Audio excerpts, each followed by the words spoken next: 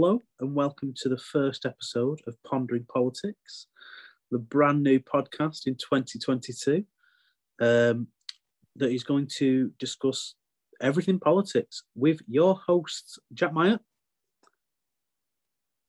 Peter Hopwood. Zoe Walsh. I was going to say Zoe Walsh. Peter, you can go next. Go ahead, Pete. With Peter Hopwood as well. And Aaron Goldsmith. Obviously, we're going to have a few teething problems. This is. I think this is the first time any of us have ever done anything like this. So we're recording it on Zoom so we can see each other. And I'm hopefully going to use my technical wizardry to separate the audio and upload this to at least Spotify is my hope here, so it can be on Spotify. So hopefully you're listening to this on Spotify. If you're lucky, you might be listening to this on other platforms. So today we're going to just sort of use this as an episode to sort of tell you what the podcast is going to be about, hopefully. Get to know us a little bit. I've got some questions. I've got 5 questions, so you can sort of get to know us and sort of the politics we're interested in and stuff like that. And then towards the end, we'll sort of just do a wrap up, and hopefully that'll get you all excited for episode 2, which will be our proper first episode. So what we have discussed is we are going to aim to release 2 episodes a month. We're going to have one at the beginning of the month, usually on the second week of the month, which is going to be about a broader issue. For example, anti-Semitism. We want to look at climate change, the futures of different parties. I know Peter's really interested in space. So we're going to aim to get those out once a month. And then at the end of the month, we're going to hopefully do sort of a this month in politics sort of thing. So we're hopefully going to be able to do a roundup of all the major political events. Obviously, with us all being British, there will be obviously it'll be largely a British roundup, but I know Aaron's very interested in foreign politics, such as Canada and America. And I personally am interested in Middle Eastern politics. So hopefully we'll be able to bring some other stuff in there. So as you know our names, so we're just going to introduce ourselves. We're all at uni at the moment, so we're going to say what we do at uni and stuff. And then we'll sort of just jump into it. So I'll start. I'm Jack, obviously. I am doing a history degree, so hopefully I can bring some history perspective to the podcast. And yeah, I think that's everything. Yeah, I'm Jack and I'm doing a history degree. So let's go for Aaron next. I'm currently doing a master's degree in political science, which, yes, that means I'm the oldest person here. And they're just going to call me a boomer for an hour. So we're excited. It was his birthday yesterday, so any of you who know Aaron will obviously be able to date when we're recording this then. But Aaron is the big 22 now, so he's our senior citizen on the board. Yeah, I'm now finally done with everyone singing to me Taylor Swift, so thanks for that. Okay, we'll move on to, we'll do Zoe next. Hello, I'm Zoe and I'm studying a politics degree. There's not much to add to that, but yeah, Aaron, you are a boomer, and yes, I did sing Taylor Swift yesterday. And finally, Peter. Hi, I'm Peter, and I'm doing a politics and international relations degree. I don't have much to add, but in my case, most people end up singing Ed Sheeran to me because I've been told I look like him quite a few times. But yeah. So. Obviously, I'm the odd one out there. I didn't know that. I was hoping someone might be, but you're all doing politics degrees, so it's fine. So, you freak. I mean, I'll just try and drop in some history bombs, and you lot can just talk the politics. So, we're going to start with some questions, sort of to get to know our politics and sort of like what we're interested in and stuff. So, I've ran these past these guys. Some of them are obviously easier to answer than others. Some of them might give you a better idea of sort of where we stand as people. Some of them I think will just be nice to sort of delve into and get to know sort of our views and stuff. So I shall start with the first question, which is, who is your favourite Prime Minister? And I'm going to let anyone jump in here. Jack, why don't you start? Wow, really turn that one back on me. I would go with Tony Blair. I think in terms of sort of what he did for modern politics and stuff, he was very instrumental. He has been the best prime minister of the 21st century so far. You might say that's a pretty low bar, but I mean, if you just look at who we've got at the moment. So yeah, I mean, obviously Tony's not perfect. I don't think any prime minister is, but he would definitely be my favourite prime minister that this country's had anyway. As you can tell, I'm very much more of a modern into my modern politics over my historical politics, which is probably quite ironic for a historian. Peter, would you like to go next? Tell us about your favourite prime minister. I'm going to go for like a really kind of classic answer here, which is Clement Attlee. I mean, I know it's really obvious, but the NHS and all those innovations to public services and reforms that were sort of just after the Second World War were really quite groundbreaking and have had a lasting impact that we still enjoy to this day. So I'd say he's probably my favourite. I'll go next then, because we're going in a circle here in terms of the Zoom layout, but I'm going to go with William Pitt the Younger. That's a real throwback from our end. Big up my guy. I got into political history last year, and I've been reading biographies on various different prime ministers, like Lord Liverpool. I'm currently reading audiobooks on Stanley Baldwin at the moment, but others like Ramsay MacDonald, etc. And I just think that though, like, it was a tough choice between a couple, but I think Pitt the Younger was one of the main instrumental figures in stabilising the country from political turmoil of people like Lord North and Rockingham, who, though I'm not going to, say that they were bad prime ministers per se, but there was a lot of instability with various prime ministers coming in and out and having short term. And, with the nature of how the constitution worked back then, with the king having more powers than they currently do, Pitt was someone who was really able to put the country into a better position going into the 19th century. So I'm gonna say William Pitt the Younger. And of course, he was the youngest prime minister we ever had until David Cameron, I think. No, he still is 24. Oh, he still is. I thought Cameron was He was the most since the 1832 Great Reform Act. He's the youngest. No. 24. That's a young age to become. He went to Cambridge University at 14. That's impressive for anyone, I think. It obviously helps. His dad was prime minister, wasn't he, at one point? I think he was, but he had a very he was really good during the Duke of Newcastle's reign, where he was instrumental in that campaign with a war that was going on at that moment. But by the time he actually became prime minister, he was kind of tired and ill a lot, so he wasn't the best prime minister, but he probably did benefit quite a lot. But not only that, his mum was also the sister to the Prime Minister, Lord Grenville. Mm. So, an incredible political class of an upbringing for him. So it probably helped quite a lot. And finally, best for last, Zoe. I'm going to sound really boring now because Peter's already stolen my answer, but I was going to say Clement Attlee because, as Peter said, the kind of lasting impact NHS, or it's like the council, the building of loads of houses after the war, like his ability to rebuild the country and transform it, I think, really significant. I don't think we've had a prime minister like him since. Well, he's quite interesting because obviously he comes and he beats Churchill. Churchill wasn't, I don't think most people weren't ready for sort of Churchill to lose either. Churchill himself was quite shocked. But then obviously sort of he loses and sort of Churchill comes back into power and stuff. So that's quite interesting. And one of the biggest criticisms of Attlee I've seen is that it wasn't Attlee himself. I don't know if any of you want to sort of talk about that, because obviously there are a lot is a tribute, like the NHS and stuff, but there were a lot of people like Bevan. Bevan, yeah.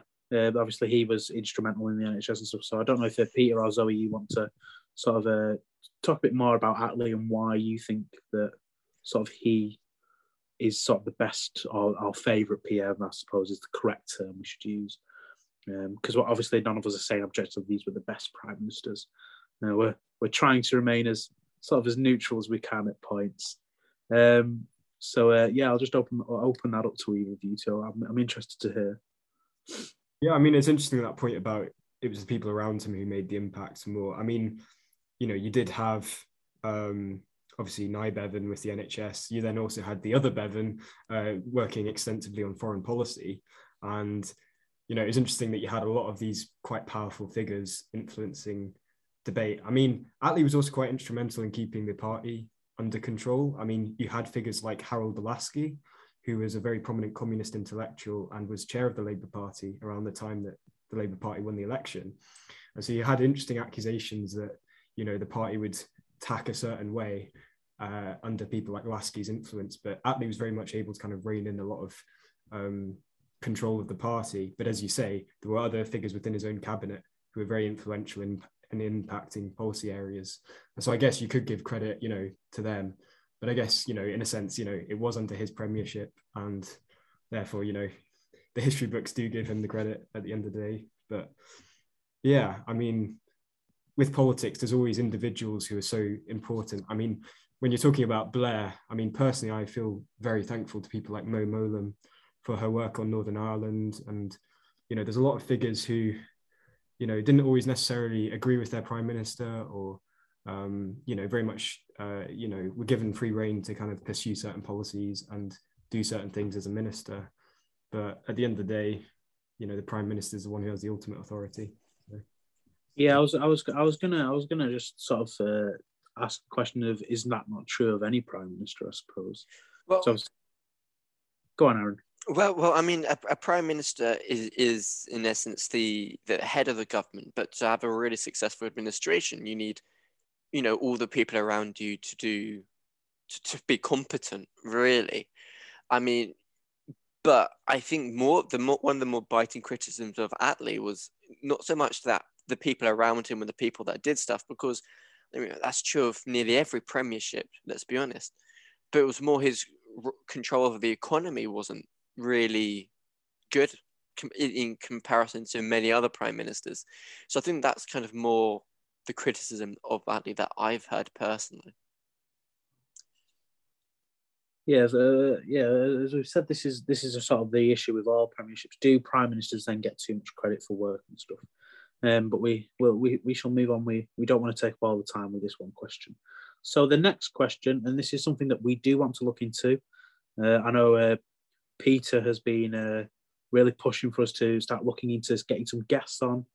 Obviously that would help with growth and stuff, and it's always good to talk with someone who's more heavily involved with politics. So the next question I want to ask is, who is your dream guest? I debated whether or not I should restrict it to being alive, but I will let you choose someone who may have passed quite recently, and I'll let someone else start this time. So seeing as Aaron sort of passed it off to me last time, Aaron can start this time and tell us who his favourite or who his dream guest would be. Well, thank you. I don't particularly have a dream guest. I mean, there's certain guests that I always say I'd love to have. You know, any high-ranking politician for me would be an incredible thing.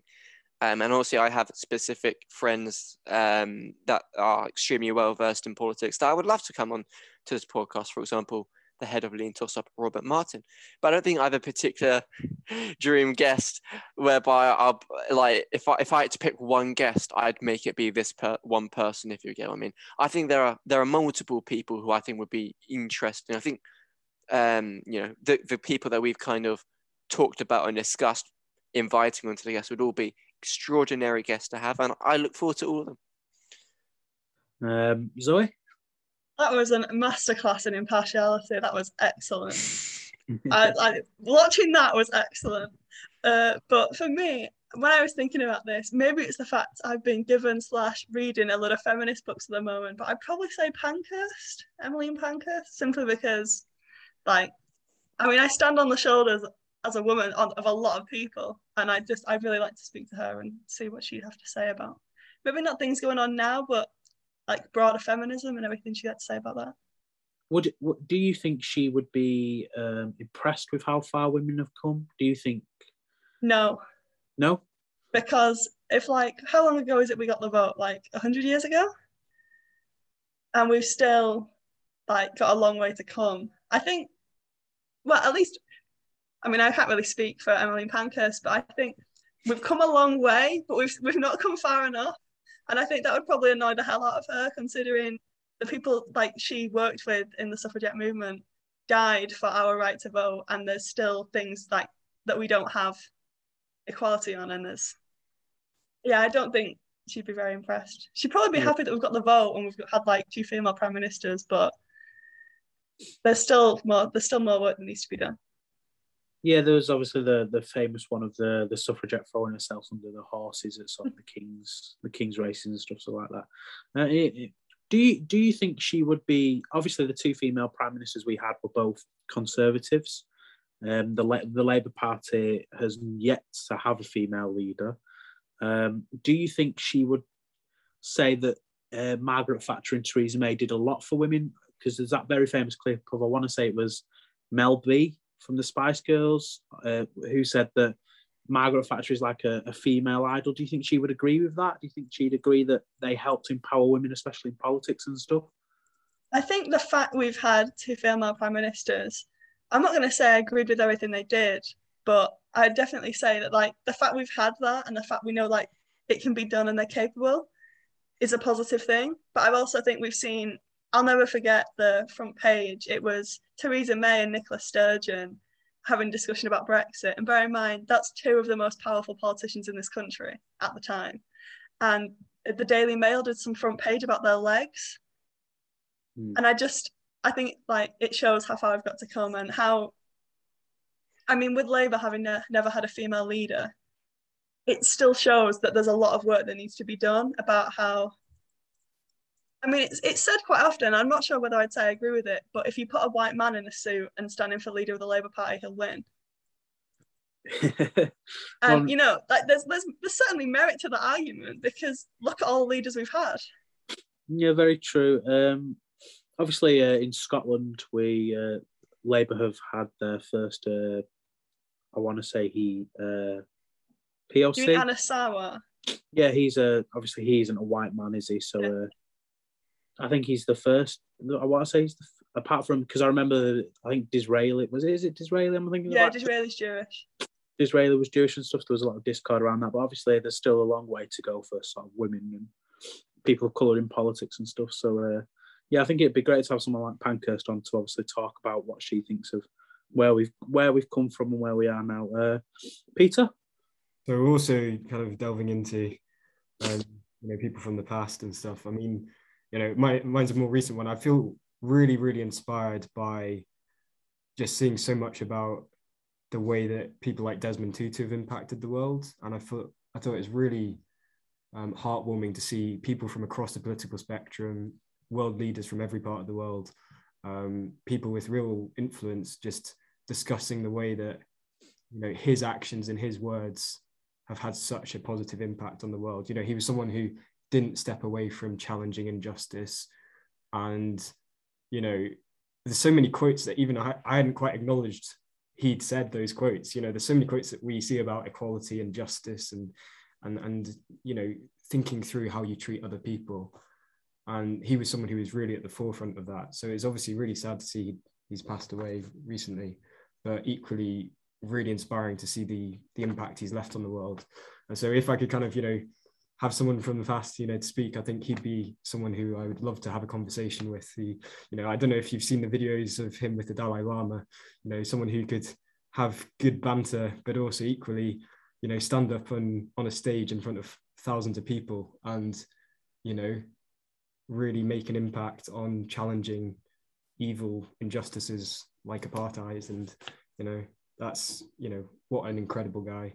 So he'd be someone I'd really enjoy having a conversation with if I could pick someone from history. Yeah. Yeah, I'm also a big Desmond Tutu fan. I was very sad to hear of his passing. I'd recently been studying apartheid in my sort of my history course, so it was a shame to see him go. As you said, he was a sort of he always stood up for injustice and stuff. People are always willing to sort of lumping him with Mandela and stuff, but he was as much as critical of Mandela when Mandela was wrong as he was obviously the injustice that was the apartheid system in South Africa. So I think that's a pretty good choice. My dream guest. This is a really good question. And obviously you two have said Zoe and Peter said some historical figures, so I'm gonna aim for a bit more modern. But I'd say either Theresa May or Jeremy Corbyn. I think purely because I think for a lot of us, especially I know myself and sort of I don't want to speak for you guys, but the 2017 to sort of like 2019 parliamentary period was like the most active I've been in politics in terms of sort of interest and stuff. Obviously I'd been building up an interest in politics, but it's only since Brexit where I'd class myself as someone who was interested in politics. And I would love to, especially May, because I know May said she's not going to write a memoir. So I'd really love to get her to talk about her time as Prime Minister and especially how she felt and stuff, because I think that'd be really interesting because she had a rough ride of it. And I think she's doing a very good job as a backbencher. So I'd definitely, I think if I had to pick Corbyn or May, I'd go with May. But Corbyn would just be as interesting as well. Particularly, I imagine he wouldn't, if he came on, he wouldn't allow us to really talk about the anti-Semitism issue.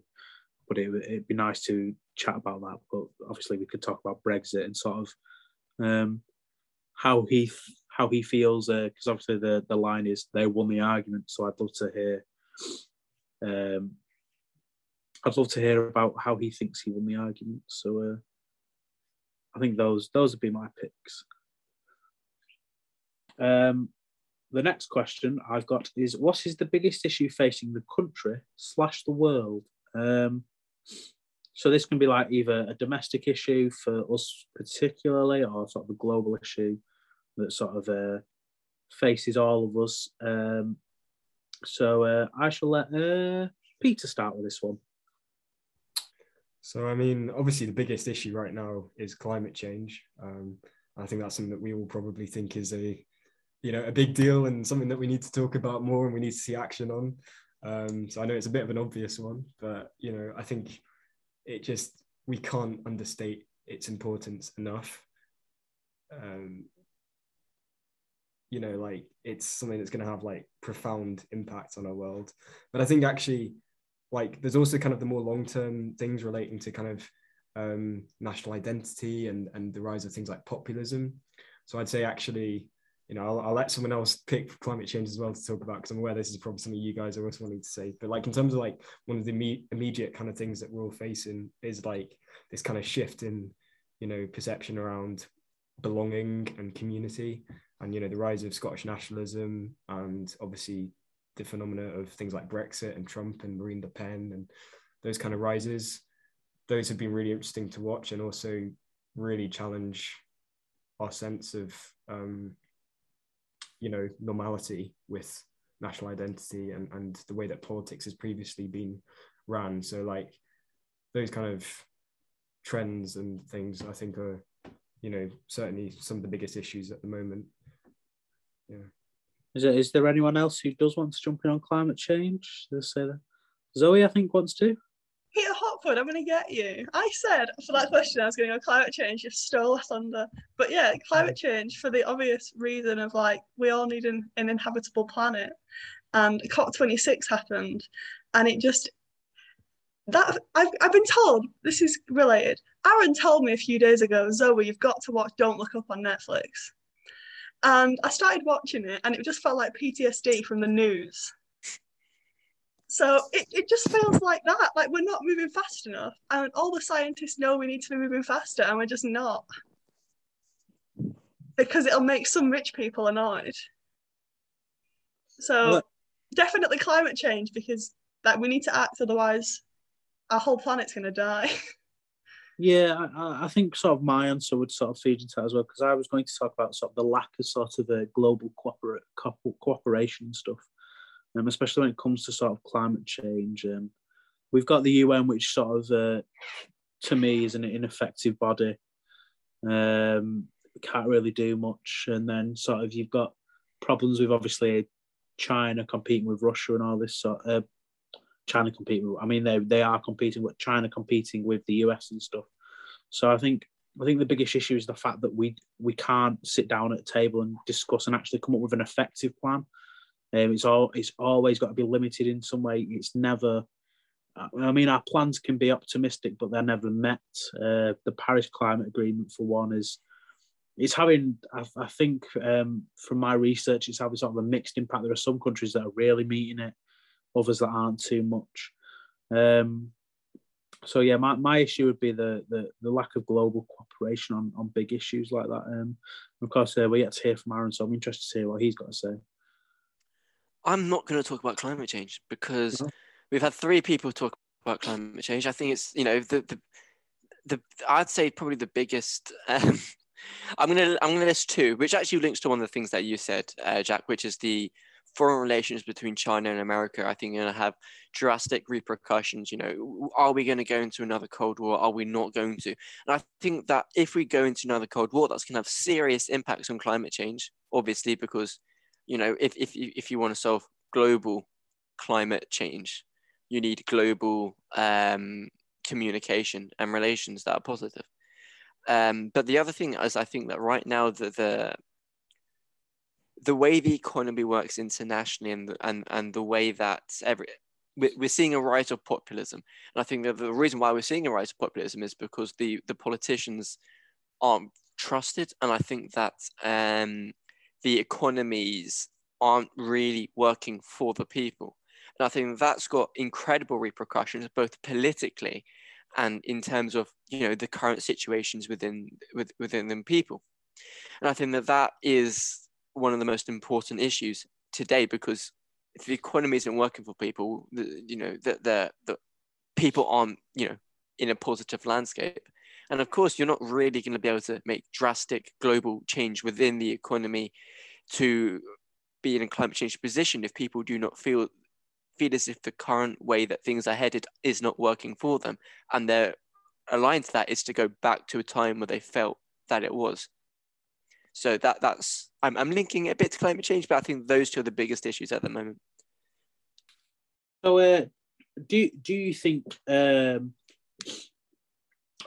likely cause of World War III, should it come then, would be US and China instead of US and Russia? What is historical? I don't particularly think there will be a World War III. I don't think anyone really wants a World War III, especially in the way that World War III will likely play out with, the possibility of involvement of nuclear weapons. But I think that a Cold War specifically, Second Cold War, would be extremely detrimental, because though it will be a Cold War, so there won't be any conflict on the ground, it's got incredible effect in terms of not just relations between the 2 nations involved, but all the nations that are allies with them. And what you will see is a dramatic shift within how the political West and the political East, in some inverted commas, relate to each other and are able to cooperate on the global issues that we're facing. Yeah. Do you think the way I'm thinking it, a lot of the fronts that I can think of for this possible second Cold War would be in Asia? Do you think it would play out anywhere else? Because obviously in Asia you've got Taiwan, Hong Kong, North and South Korea. Do you think it'll be a more global, or do you think it's going to be very regionalized? I mean, for sure, there's going to be, drastic implications within Asia with, former Soviet states. What role are they going to play in terms of picking a side between China? But I also think another area is the Caribbean, because obviously the Caribbean is already extremely divided between from the Cold War between America and Russia, and in terms that certain countries don't talk to each other as a result of that. And China trying to move in there, and in also Africa as well. There's going to be massive implications in those two regions. I mean, if I could just chip in, actually, I think in some ways, like to an extent, the issues of tension are actually less to do with kind of typical ideas of borders and regions. And I think we're now seeing it kind of drift into areas like, you know, for example, technological developments. I mean, you're seeing, you know, a lot of hacking and ransomware and that kind of stuff. Actually, you know, there's been a lot of kind of allegations of nation state interference with those things. You're also seeing issues like space travel and, you know, the issue where just on the news recently, you had one of Elon Musk's satellites almost crashing into the Chinese space station. Now, if that was to happen, you know, Elon Musk's ability to have these satellites is down to, you know, a sort of a system that isn't regulating space travel properly, but it could have profound impacts on international relations if, for example, you know, one of Musk's satellites does destroy a Chinese space station. And then you've also got other issues like water and energy. You know, you're seeing the way in which Russia's gas and Russia's gas market is having an impact on countries like Germany, and the way in which the European Union responds to that. You know, whether they choose to, you know, how they choose to progress with energy consumption and resources, you know, issues like that, and how, you know, how these things that transcend traditional ideas of borders, issues of how they progress, these things to do with consumption and, you know, issues that aren't related to borders and things. That to me is where the tension lies and where the future of politics will be defined in terms of the potential for a future Cold War or, you know, international crises. So I think it's a bit more complex than just regional issues or, you know, border tensions and things. This sort of feeds into my last question, which I'm actually going to sort of broaden up a bit. So my last question was going to be sort of, are there any sort of foreign politics you're interested in? Obviously, but I sort of want to broaden that up and sort of just open it up to just any interest really outside of politics. So just to sort of let our new listener audience, hopefully there'll be a number of yous listening. Sort of let them get to see if we've got any interests outside of politics and stuff. So I'll let Zoe start first with this one. You mean any interest outside of politics? It can be, or it can be about outside of just British politics sort of thing. So that's fine. Not to, you know, meet every stereotype in the book, but I like cooking. I like baking. Aaron's currently eating brownies that I made. He's celiac and I've not poisoned him. You should all be impressed.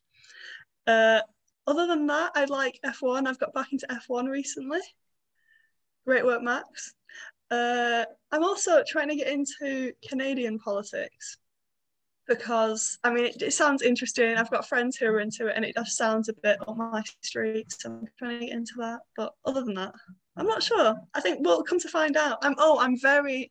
This should probably be said. I'll say this early so you all know what you're signing up for. I'm very northern, very pro-north. I will bring up the north-south divide at any available opportunity. So just be prepared for that. So yeah, that's probably it. I would also like to add, I am also northern. I think Aaron's from the south. I'm not too sure where Peter's from. Peter, where are you from? Well, you see, I'm from Chester, and there's always a debate about, you know, Chester really the north or not, but I don't feel southern, so, you know, I don't know.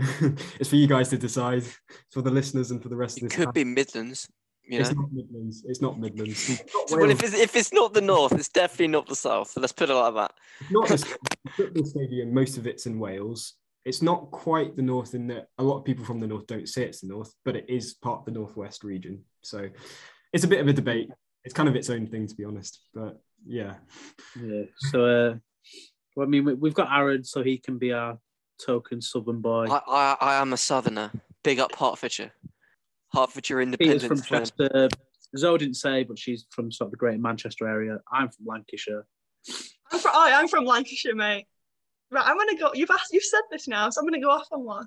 I am under Andy Burnham's mayoralty, right? I'm under that. But Greater Manchester is an administrative region. Lancashire is the historical county, and it still counts. Is it Michael Portela? There's a famous quote from when they set up all this malarkey. I'm in Lancashire, right? This Greater Manchester, the only perk of it is Andy Burnham. So, Lancashire for the win. Okay. Me and Zoe from Lancashire then. We shall quickly move on. Aaron, what you've got interests outside of politics or outside of British politics? I'll start off with the nation's politics I'm interested in. Australia, I can't wait for this election.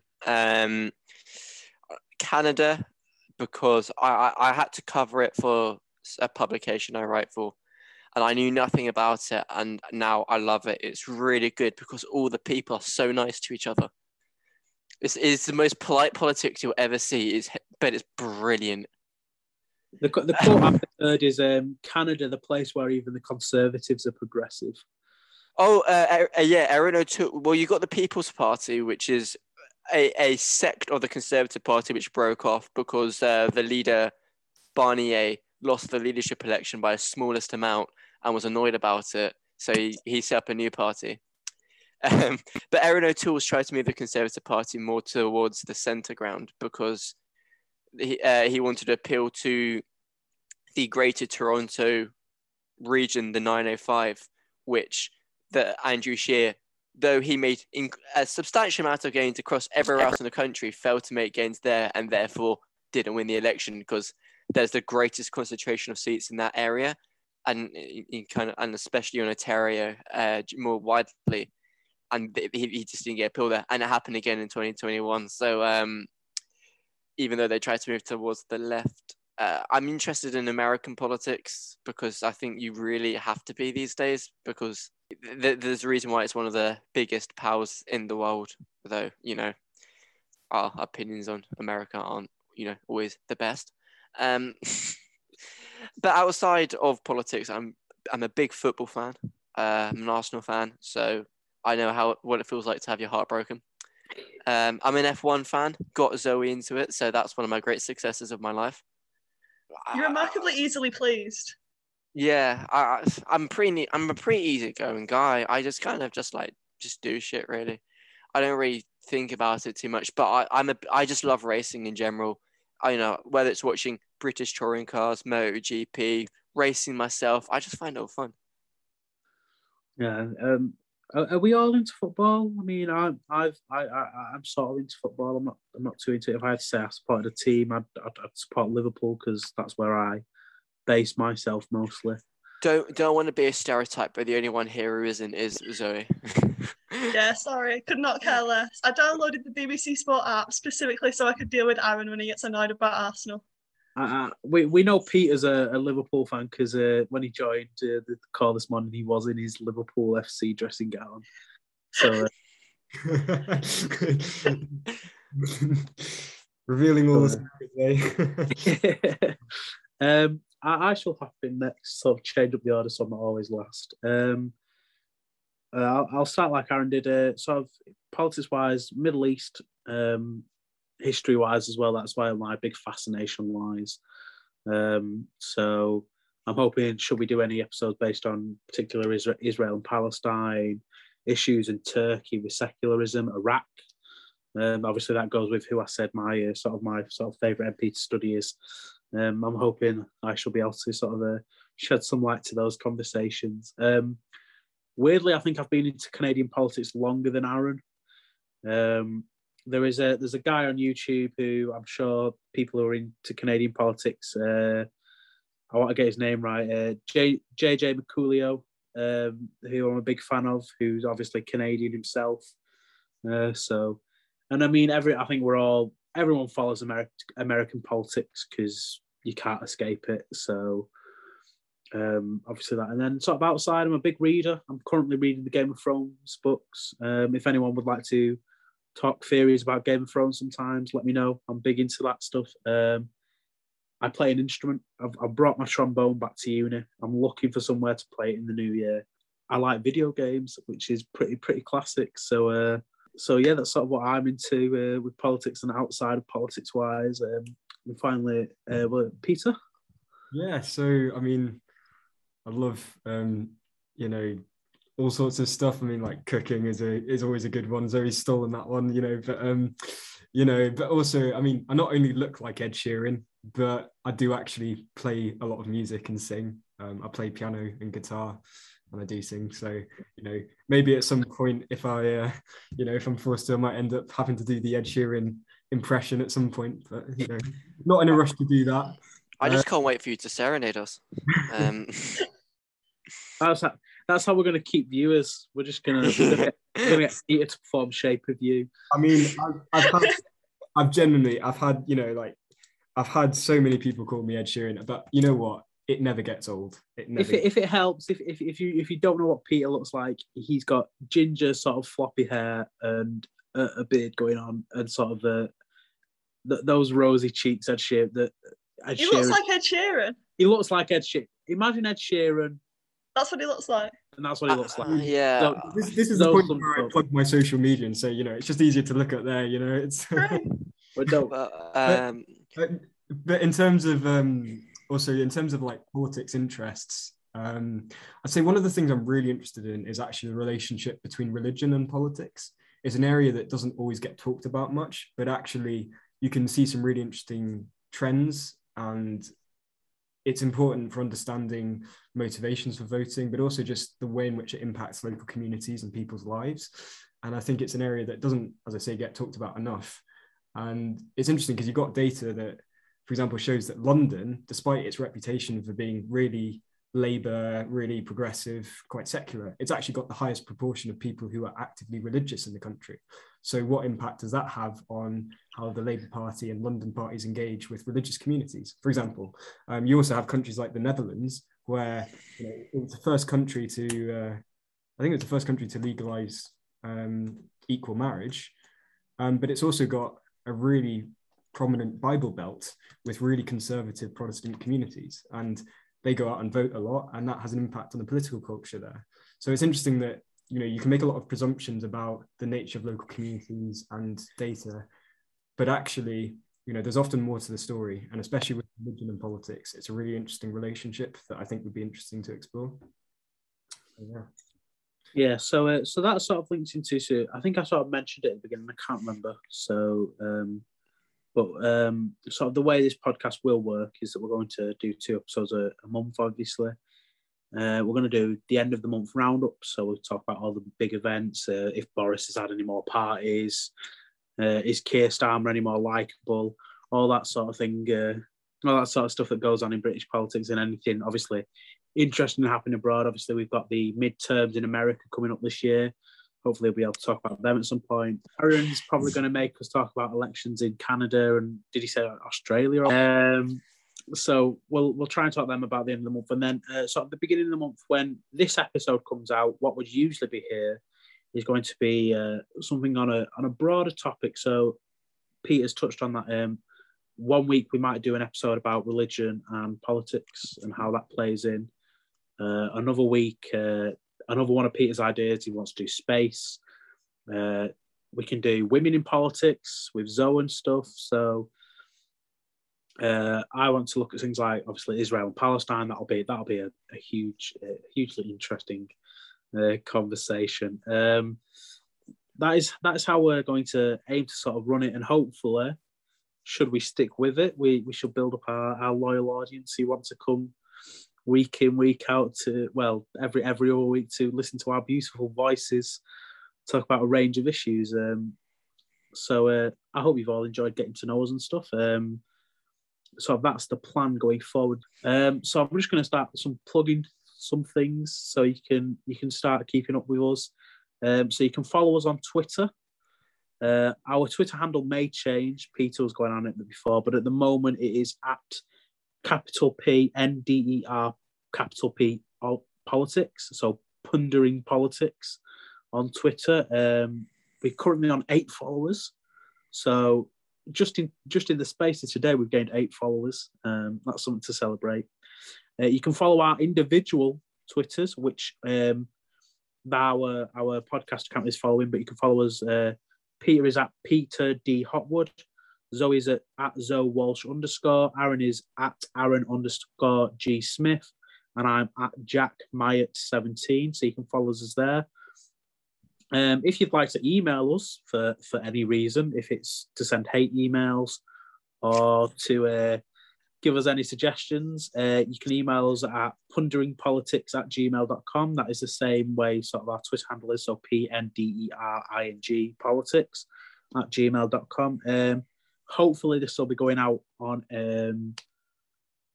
not Twitter, Spotify, so you can listen there. I mean, that's the only place you can listen at the moment I've got planned. So, but follow our Twitter for weekly updates of when we're releasing, when we're recording. If it's all right, I would just like to say I'm promoting sending us hate mail via email or Twitter, up to you. But you know, the more the encouraged. It makes us feel like people are listening. So yeah, please make me hate myself. Do you know what they say? Any engagement is good engagement. So I think we're done here. It's been hopefully a great first episode to listen to, and hopefully we've got you excited for the next episode, which will be January's this month in politics. So I've been Jack Myatt. I'm Aaron Goldsmith. Good evening. Goodbye would be the correct term. I'm Peter Hopwood, and this has been a real pleasure. So yeah, goodbye. I'm Zoe. Bye. Bye, and hopefully see you in the next episode.